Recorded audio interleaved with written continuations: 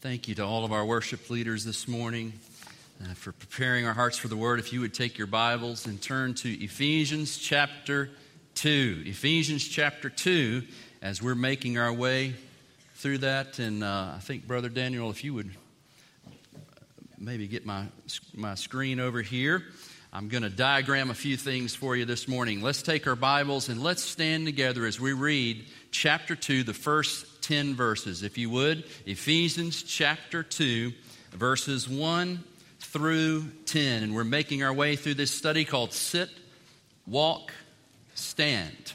And this great book, the book of Ephesians, is about the church and about what the church is like. And so you follow along as I read. He's talking to the Ephesians, and he includes himself in this verse. But he says, you were dead in the trespasses and sins in which you once walked. You were following the course of this world.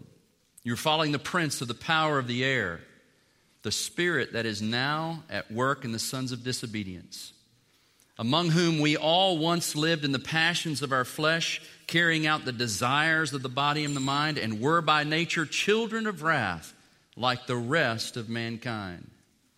But here's two of the best words in the New Testament. But God, being rich in mercy, because of the great love with which He loved us, even when we were dead in our trespasses, made us alive together with Christ. By grace you have been saved.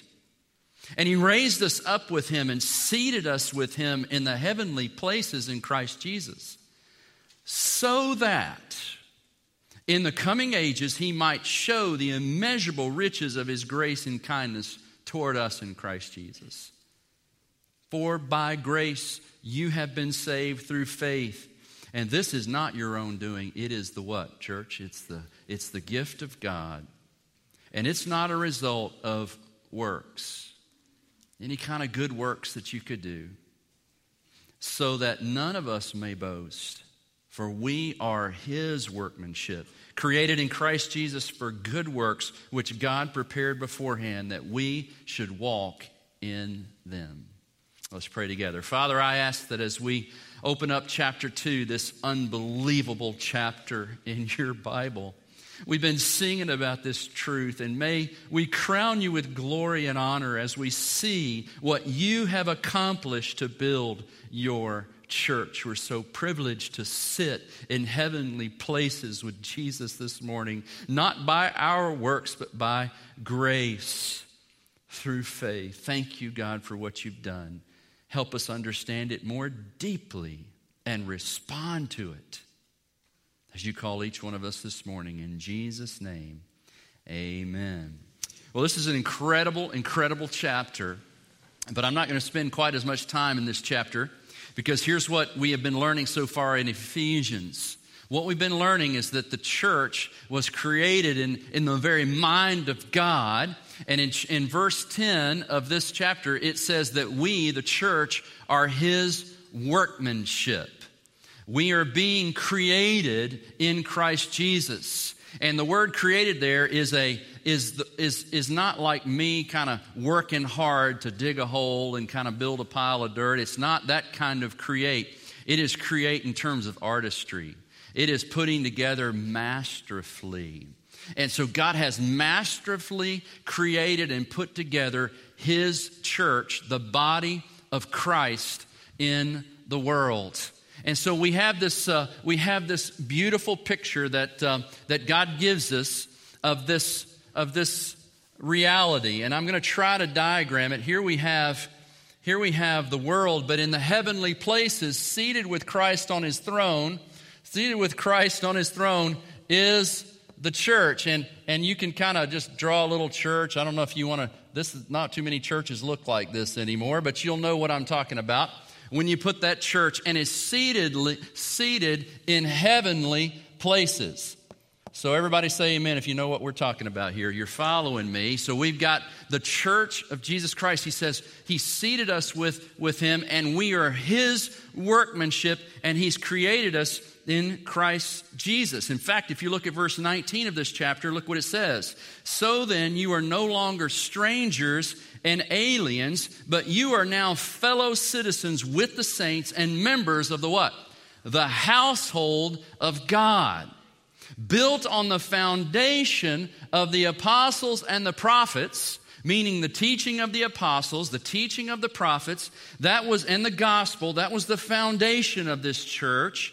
And the very cornerstone of the church of God is who?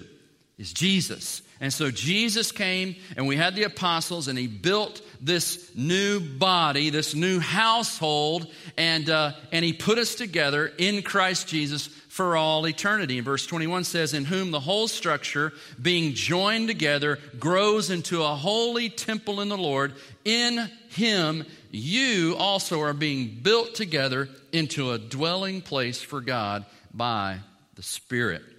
And so God is putting this together, and he's putting this together marvelously. But in this chapter, there's something that Paul wants us to see. The apostle wants us to see that this was a miraculous undertaking for God when you consider what he had to work with. When you consider what he had to work with when he built this. I remember one of my first building projects as a young man. I was probably 11 or 12, 13 years old. We had a dog named Skipper. And Skipper was an outdoor dog, was bathed probably, every other year or so. We just kind of let him do his thing outside. And it would snow there in Richmond. And it was one of those times where we had like a foot snow. I was really feeling sorry for Skipper. So I decided I would build him a dog house. And so I got some hammer and nails. And I just kind of pulled scrap wood from wherever I could find it, out from under the porch. The scraps that had been accumulated over years by people that I just kind of pulled scraps. They were mismatched. They were warped. They were waterlogged. And at the end, what I had was not a piece of art. Let me just tell you. But it was something Skipper enjoyed. It had a hole he could go in, and it was a little better than being outside. But I just used whatever I could find. And what the Apostle Paul says is that God has created this masterpiece. The church, the body of Christ. Remember in chapter 1 it says that we've been set aside to be pure and blameless. We have been purified in Christ. We're being made beautiful like a bride of Christ. But it's amazing what Paul says in chapter 2. He says we ought to praise God when we understand that God created this church out of scrap. Now, we bear the image of God, but notice what he had to overcome miraculously to put together the body of Christ forever and ever and ever. Now, my parents were somewhat proud of the doghouse I built. It was okay, but we have no pictures left of that doghouse. It was nothing really to brag about. But God's work in building the church of Jesus Christ will be to glorify him forever and ever and ever. But watch what the Apostle Paul says.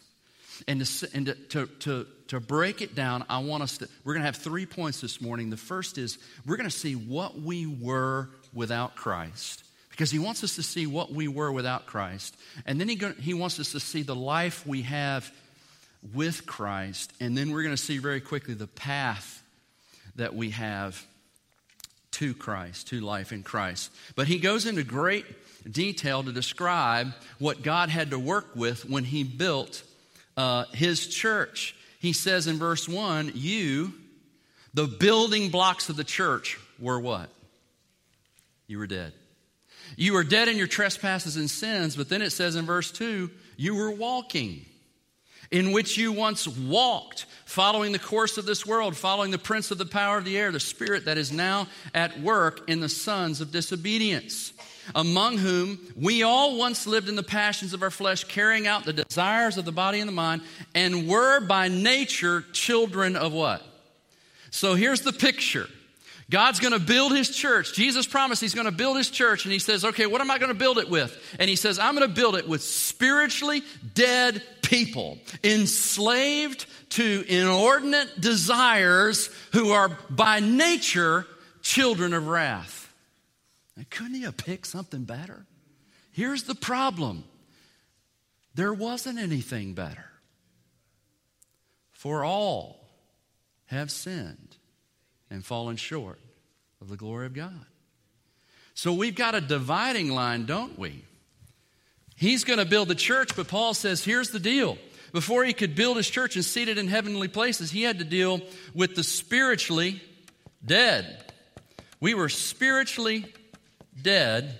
We were the walking dead. Now, there's a show out. I wouldn't recommend this show called The Walking Dead. But if you think about it over the last, I don't know how many decades, we just got this fascination with zombie apocalypses and all sorts of walking dead. I find it very interesting. But Paul uses very similar terminology. He says spiritually, we're very similar to the walking dead you can see on the television shows. How so? Well, this show is kind of interesting. The premise of this show is that a disease has this disease will bring dead people back to life, but all they live for is to consume human flesh. Everybody say, ooh. Yeah, that's just gross, but they have this inordinate desire, and they just walk through the woods all day long, seeking whom they may devour. And if they come upon living flesh, they'll do anything. I mean, they'll go through fences, they'll just crawl through things, they'll go to any amazing extent to try to find what it is they desire. Listen to what Paul says. Without Christ, spiritually, you are similar. You are in motion. You have a physical life, but spiritually you are dead. But notice you are not able to resist enslavement to several things. In verse 2 it says, in which you once walked following the course of this world, following the prince of the power of the air. You just see, basically those who are without Christ are physically alive, and they might be in general good people. Good people, that's great. You just can't tell a lot of times. I mean, there's lots of good people who are spiritually dead. But what sets that apart is that they are not able to resist the course of this world, the way this world works. They are not able to truly resist the enslavement to sin. Just like a dead body cannot resist anything. It is simply at the control of whatever is there. And it says that there is a spirit that is now at work in the sons of disobedience. And look at verse 3. Among whom we all once lived in the passions of our flesh. Now, passion can be good, but there are passions, and the Greek word epithumia is inordinate passions, where the natural passions and desires of our life are out of control. And those who are spiritually dead cannot keep that from happening. And so God's going to have to do something with the spiritually dead. How is he going to build a church out of the spiritually dead who are absolutely enslaved to the mechanisms and philosophies of this world and to the desires of the flesh? How is he going to build a church out of that? Well, it's just absolutely amazing what he does. It says that by his great mercy, what did he do? He made us alive in Christ Jesus. He made us alive. You may find yourself in this position this morning because remarkably, even those who are spiritually dead, the Holy Spirit has the power and the ability to give you the openness of spiritual ears to hear what is being said this morning. And like Lazarus in the tomb, out of your spiritual death, the Holy Spirit can cause you to come to life and be essentially born again. But without Christ, you're helpless. You are spiritually dead. There's no way to get through to this, to being with God. We're captured by the spirit of this age.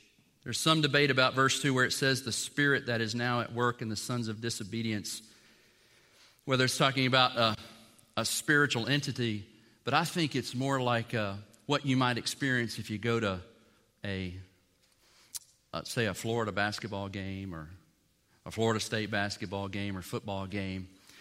You will see people who normally are pretty reserved doing some very strange things. Now, what happens? What happens? Why are they now covered in orange paint? You know, I was at a basketball game the other night and I saw a grown man, probably in his 60s, who had taken an orange pair of underwear and put it over his head. And I'm thinking, he's got either some spirits in him, I don't know what's going on there, or he's gotten into the team spirit. He shouldn't be doing that. Don't do that in church, by the way.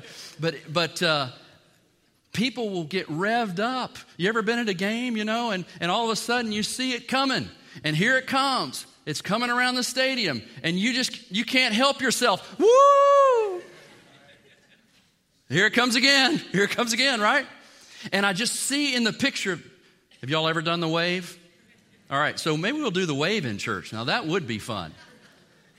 But you just get into the spirit. And what he's saying is that we are captive to the spirit of this world. We will just be going with the wave. We fall into that without Christ. We're spiritually dead. And so God comes and He works with us.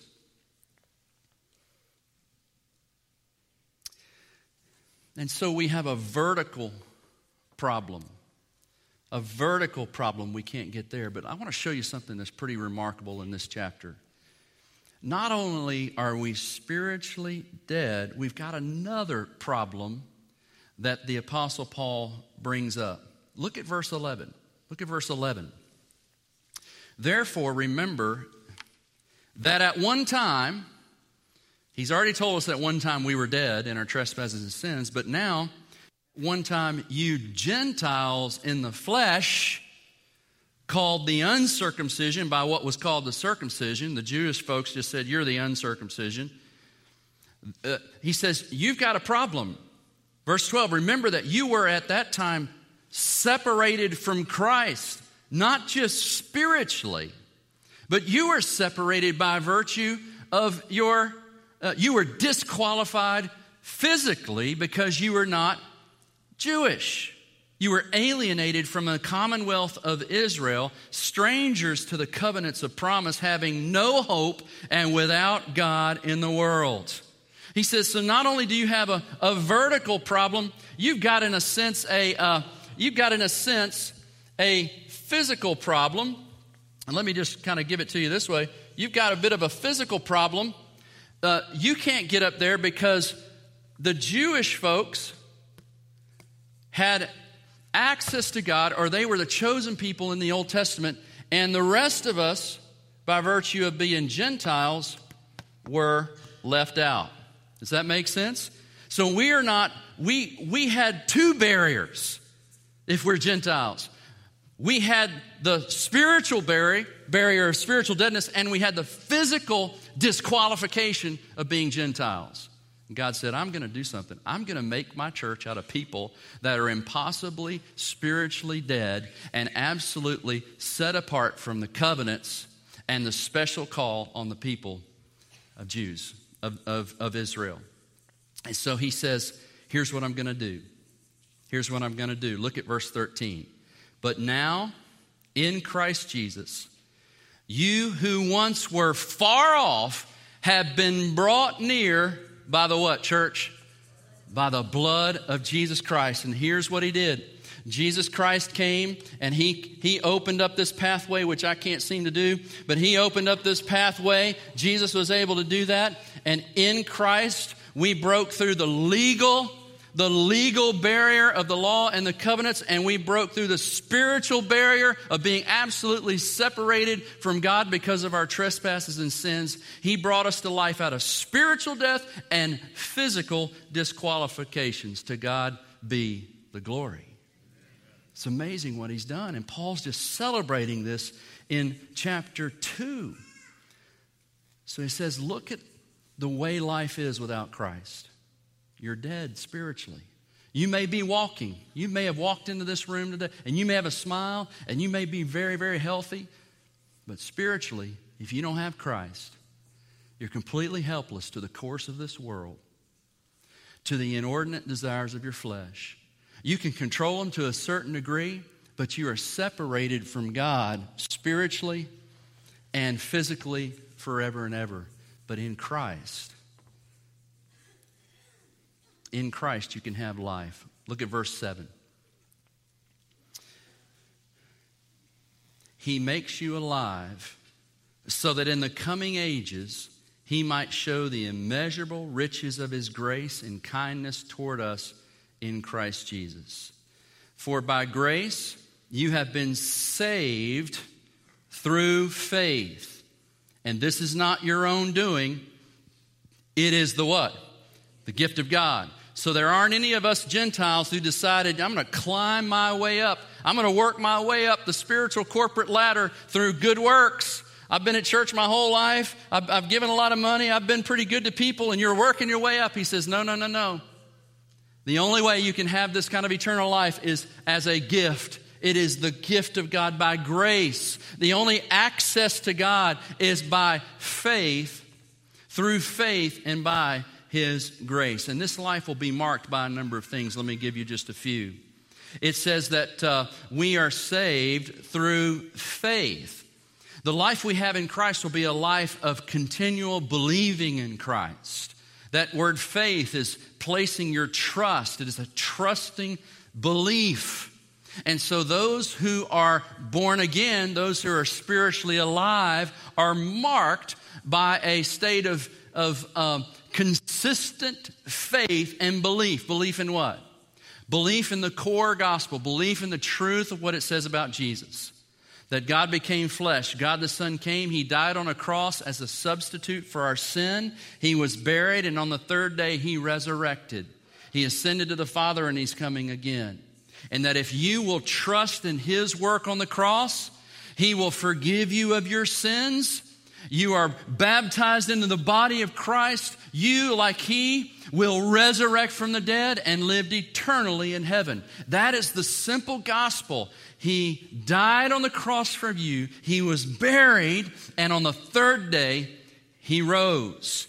He confirmed everything he said about who he is. And so you trust that Jesus died on the cross, rose from the dead, and is the only way you can have life with God forever and ever and ever.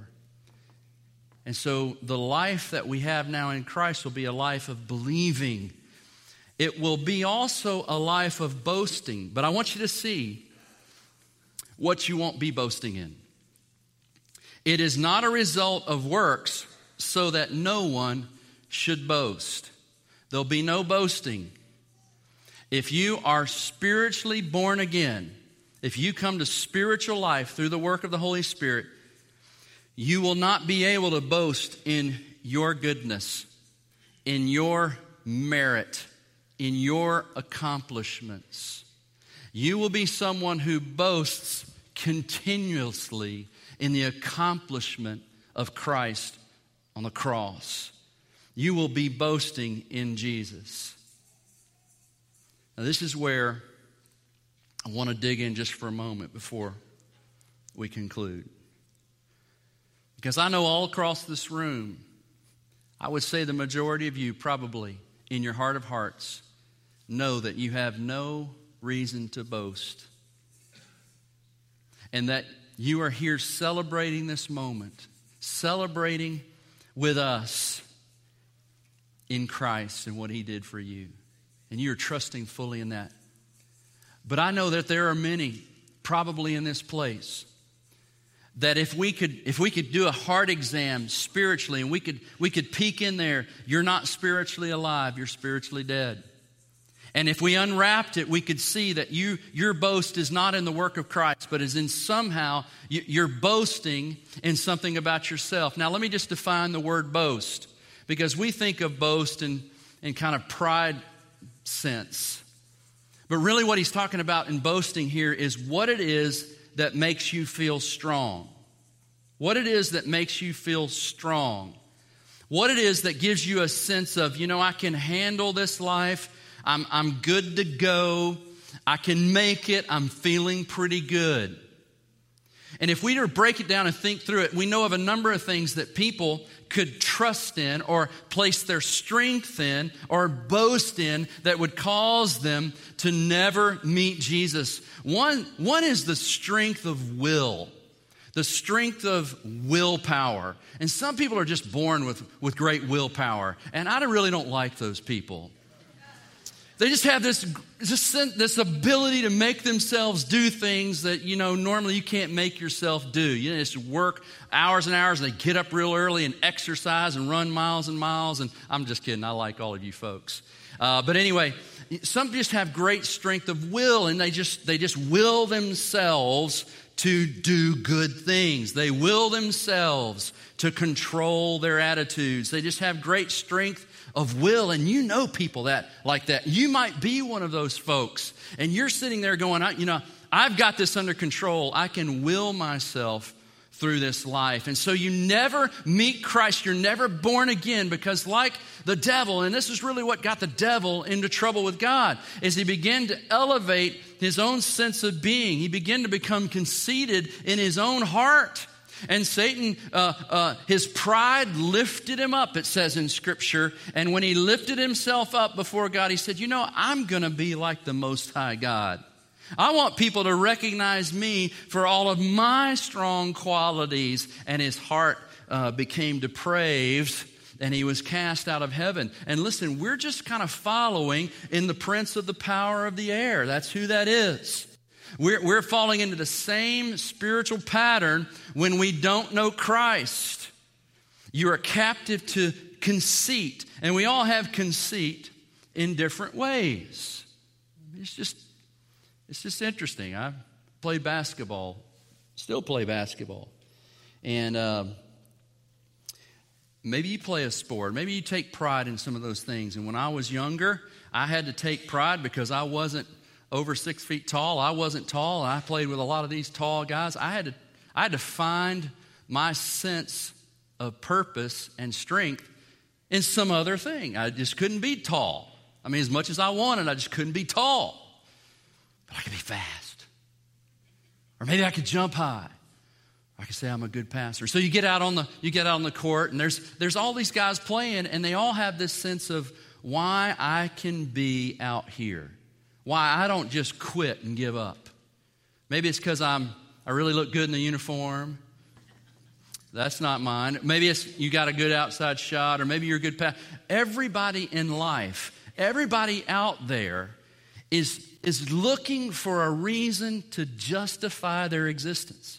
They're grasping onto something that says, okay, this life is worth it, and you're worth living. You're worth being here. And so maybe it's their intellect or their strength of will. Look at the second one. Maybe it's strength of body. You can run into folks like that whose really their sense of well-being is being extremely fit. And their hearts are empty. They've not met Christ, but they're trying to find what is it that's going to make me strong? How can I handle this life? And so making sure they've got control of their body and their fitness is good. Some have strength of resources. They have the backing of a wealthy family, or maybe they've earned a lot of money. Maybe they have really, really good jobs, and they've stashed away a lot of cash. That's a really difficult one because it gives people such a false sense of security. And they begin to just feel like, I really don't know that I need Jesus. Look at all the resources I have to back me up. I bet in a university town, this next one is probably strength of intellect. Strength of intellect. We got a lot of smart people around here. But you know it's possible to be too smart? Sometimes you will think your way out of meeting Jesus. and you are trusting in your reasoning capacity. And those who get saved, those who come to true faith in Christ, come to a point where they understand that in their intellect they have no perfect reasoning ability. It's broken by sin. And you need God to reveal himself to you. There's strength of our heritage.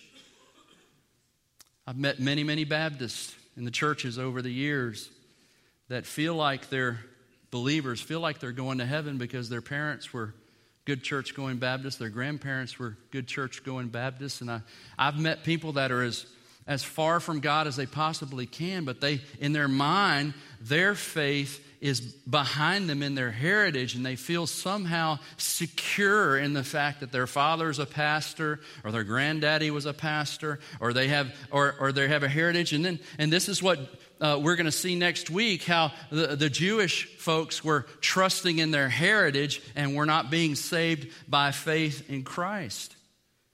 Some of you are basing your strength on accomplishments, things that you've accomplished.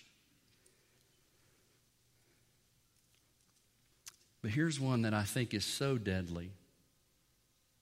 This is so deadly. Is that many would base their strength, their sense of well-being in their moral and ethical behavior. This is the frightening one. This is why that I think in the pews and chairs of so many good churches like Westside, there are people who are spiritually dead, but they're walking in and out in their suits and ties and dresses, walking in and out of their Sunday school classes and life groups. But they're spiritually dead. You know what they're trusting in? I'm pretty good. I'm morally and ethically a good person.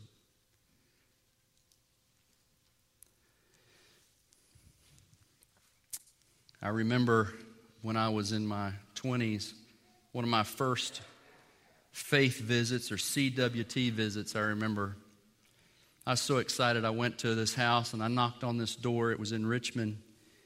And this man answered the door, and I introduced myself and told him we were out from our church. And I asked him the key question: do you know if you were to die tonight whether you'd go to heaven or not? He said, I'm pretty sure I would. And I said, why? He says, well, I'm a surgeon. I'm a heart surgeon. Every day, I hold people's lives in my hands, and I give them life. And I proceeded to tell him, but all have sinned and fallen short of the glory of God. And I started just kind of working my way through that, and I could just see the heat level rising in his eyes. I dared to question his goodness and his value on earth. I dared to question his standing with God. Do you not see what I do? Do you not see the degrees on my wall? Do you not see the people walking around that I literally brought back to life from the dead?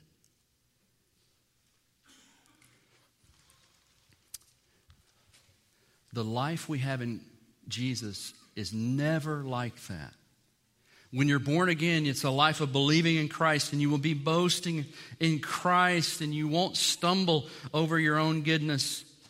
And it will finally, look, in verse 10, it says, we have been created in Christ Jesus for good works, and it will be a life of becoming more and more like Christ as the sanctifying work of the Spirit begins to change us. We're born again, and like Lazarus, the Spirit unwraps us, kind of takes the gauze off and helps us become more and more like Jesus in our outward behavior. And we begin to love people the way Christ did. And we begin to love God the way Christ did. And that's what marks the life that comes to us in Christ. Now, how do we get there? How do we get there? What is this path? How do all of us in here who are Gentiles, And if you're Jewish, guess what? You're still spiritually dead without Christ. How do we get there? It's this simple. Let me show you. Romans chapter 10. Romans chapter 10. The Apostle Paul says this. He says, there is no distinction between Jew and Greek. For the same Lord is Lord of all, bestowing his riches on all who what? Call on him. For everyone who calls on the name of the Lord will be saved. That means that this morning, if you're here, you can simply turn and call out to Christ. But you must be willing to stop boasting on your own life, your own accomplishments. You kind of have to get lost and understand what you are before Christ, spiritually dead. And then you look up in your helplessness, in faith, and you call upon the name of the Lord. You can do that. How does that happen? Well, verse 14 says, how then will they call on him in whom they have not believed? And how are they to believe in him in whom they have not heard? And how are they to hear without someone, Chauncey, preaching to them? And how are they to preach unless they are sent? As it is written, how beautiful are those who preach the good news. But they have not all obeyed the gospel. For Isaiah says, Lord, who has believed what he has heard from us? So faith comes from hearing, and hearing from the word of Christ.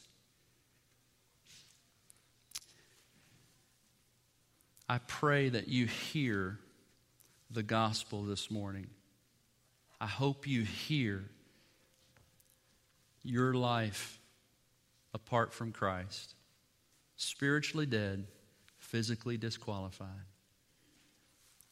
But God being rich in mercy, because of his great love, he made us alive in who? In Christ Jesus.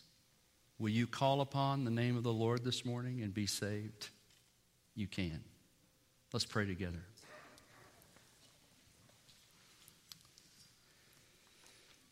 With every head bowed and eye closed, it's been our prayer that this morning some of you would hear the call of Jesus out of your spiritual tomb.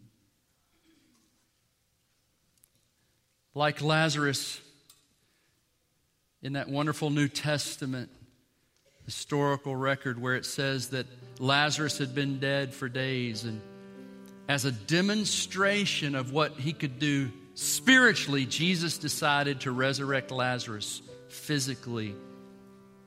And wouldn't it have been amazing to be in that tomb with Lazarus and just see him hear Jesus? Lazarus, come forth.